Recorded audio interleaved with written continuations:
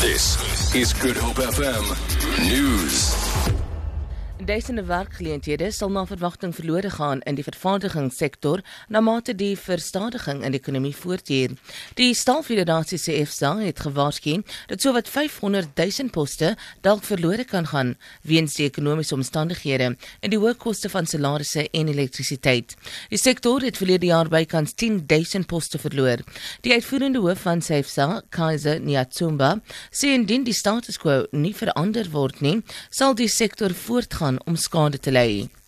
Metrorail in die Wes-Kaap sê hy het begin om strenger veiligheidsmaatreëls in te stel in 'n poging om die vandalisme op treine hok te slaan.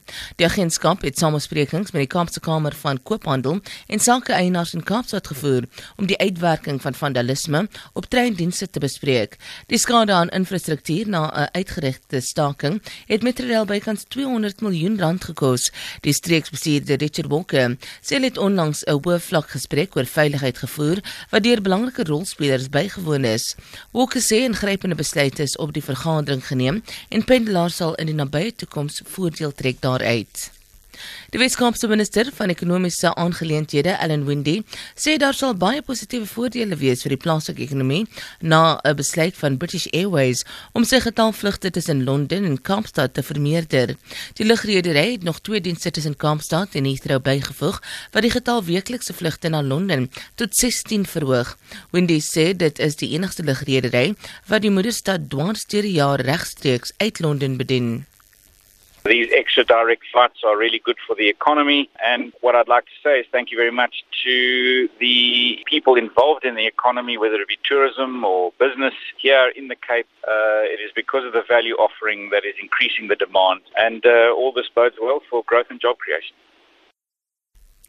'n nuwe dwelmberadingssentrum is op Atlantis aan die Weskus geopen. Die Weskaapse minister van maatskaplike ontwikkeling, Albert Fritz, sê die gebiede is berig vir bende en dwelmbedrywighede. Fritz sê Atlantis is een van die gebiede met die hoogste voorkoms van drank- en dwelmmisbruik. Daar was verlede jaar 330 sake van verkrachting in Atlantis alleen en die sake het almal verband gehou met dwelm- en alkoholmisbruik.